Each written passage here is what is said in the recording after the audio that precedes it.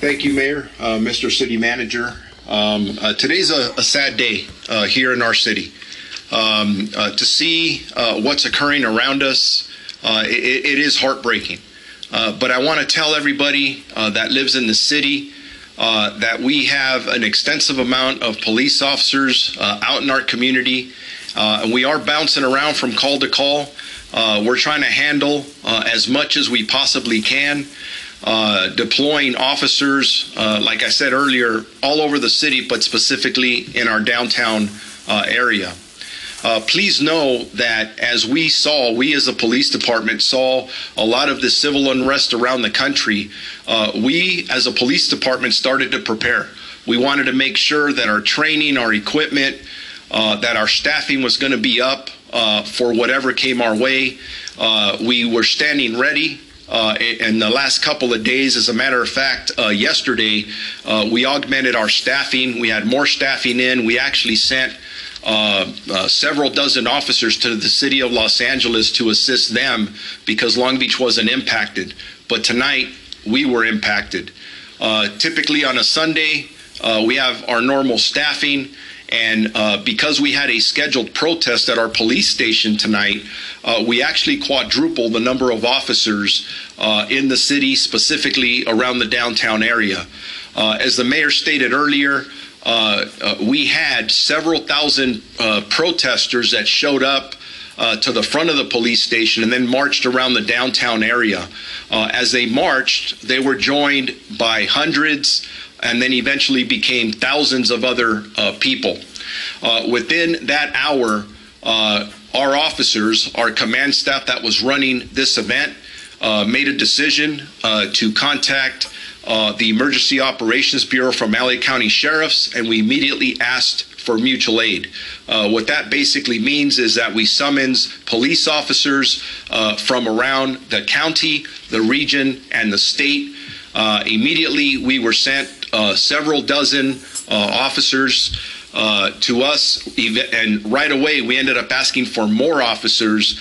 Eventually, we had what we call multiple platoons. I'm not going to get into specific numbers, but several hundred additional officers to augment the hundreds of Long Beach officers we had here.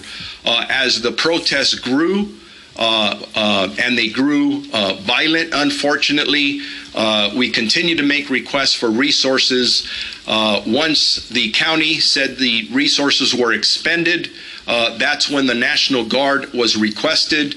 That request went in here in the last hour, and we were advised that the National Guard is en route to Long Beach to assist the Long Beach Police Department and all the other officers who are currently assisting us. And as I talk about these other officers, these are officers that are coming from different communities, so I really want to reach out and say thank you. What effect, if any, the National Guard's presence here will have if they're freeing up police officers, sworn officers, to do the police work that needs to be done to counter these agitators and these vandals, then they will have accomplished their mission. But frankly, and this is my estimation, if one of these troops has to engage somebody and has to get and shots are fired, that to me means it's a degradation of the situation. We don't want troops on our American streets. We don't. That's something that you don't see, that you shouldn't see in America. And here they are. But not deployed often, right. Which is sort of reassuring. Yeah. And again, which is why it's alarming to see them when they are deployed in our communities. We do take notice, and obviously law enforcement needs them. And just seeing them protecting City Hall in downtown LA, and now taking to the streets in Santa Monica and en route, or if they haven't arrived already, in Long Beach. Mm-hmm. These are the communities that have been hit really hard by in the last few days, the looting, the criminal activities, the vandalism. So then let's just hope these curfews, because It was surprising yesterday when we heard the curfew being called. I remember thinking, wow, we have a curfew underway. That's unbelievable. Yeah, it's getting real. All right, so what we're looking at here from Air 7 HD over downtown. Let's see, who's that? I've got to put my glasses on and take a good look at the LAPD. Okay, these are LAPD, and behind them or among them are some people who have been arrested. That's yeah. All right, so they are marching some folks who have been arrested for either curfew violation or some other act of lawlessness here. So arrests are being made. This is looting or anything that strikes you as odd during this time. Yeah, let me look around a little bit because, as you mentioned, we were completely focused on that fire as we were approaching the scene. But we are seeing more additional units throughout the city here. So on all of the neighboring streets, we are seeing police officers with their lights and sirens. We understand also that there's still some looting going on in the area. So that we remember covering the looting that was taking place there at the Pike outlets earlier today. And then Gil Davis in News Chopper 4 Bravo was here not that long ago covering additional looting in the area. So that's still going on. In terms of peaceful protests, though, we haven't seen any of that in a little bit, not since earlier today. Right now, their main concern is going to be to stop this fire and to keep it from spreading to any of the adjacent structures. And this is exactly what they were concerned about in Long Beach. The cell phone video shocked the nation. Man, I can't breathe my face. He did not deserve what happened to him. And what I saw was murder. That's exactly what I saw.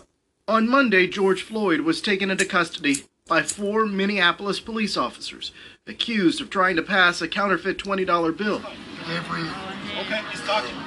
Officer Derek Chauvin held him down with a knee on his neck for 8 minutes and 46 seconds, while Floyd struggled to breathe.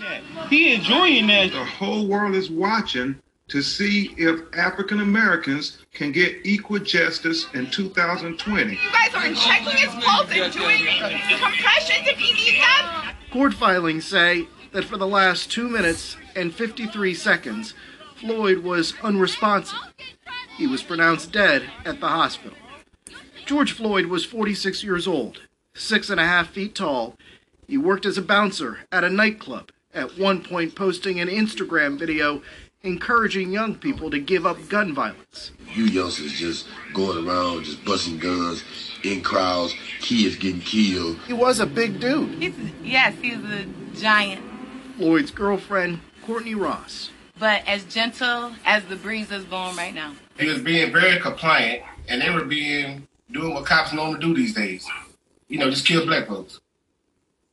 And that's just being honest. We talked with Floyd's brothers, Rodney and Philonise Floyd, and his cousin, Tara Brown. I want to see these people pay for what they did. We need to hold them accountable. On Tuesday, the 4 officers who were at the scene were fired. That wasn't enough for protesters, whose demonstrations that night were broken up with police smoke grenades and rubber bullets.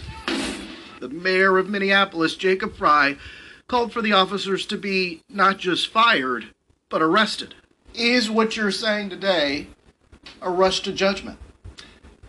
I'm not a prosecutor, but what we're talking about here is justice. We're talking about like 400 years worth of injustice to our black community. Wednesday evening, the city exploded. Oh, man. The next day, we found KB Bala cleaning up. He'd invested his life savings into opening this sports bar. I don't know what we're going to do. We worked so hard to get here. So hard. I don't know. You are hereby ordered to disperse this mediation. Thursday night, protesters laid siege to the 3rd Precinct Police Station, where the 4 fired officers worked. I can't breathe! Police fell back, and the building was set on fire.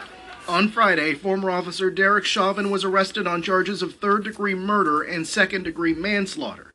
Lawyer Benjamin Crump says the Floyd family isn't satisfied. It should be 1st-degree murder charges, and the other officers should be arrested too. This weekend, the nation's temperature seems to be going up rather than down. It was another tense night last night in Minneapolis, as protesters took to the streets defying a curfew order and the police. So it looks like law enforcement has begun the process of trying to clear this street. What we're hearing over the last minute or so, some loud bangs, and that's why you see the crowd starting to react, starting to move back. Similar scenes played out in city after city across the country. What started on a street corner in Minneapolis has become a nationwide explosion of grief and anger.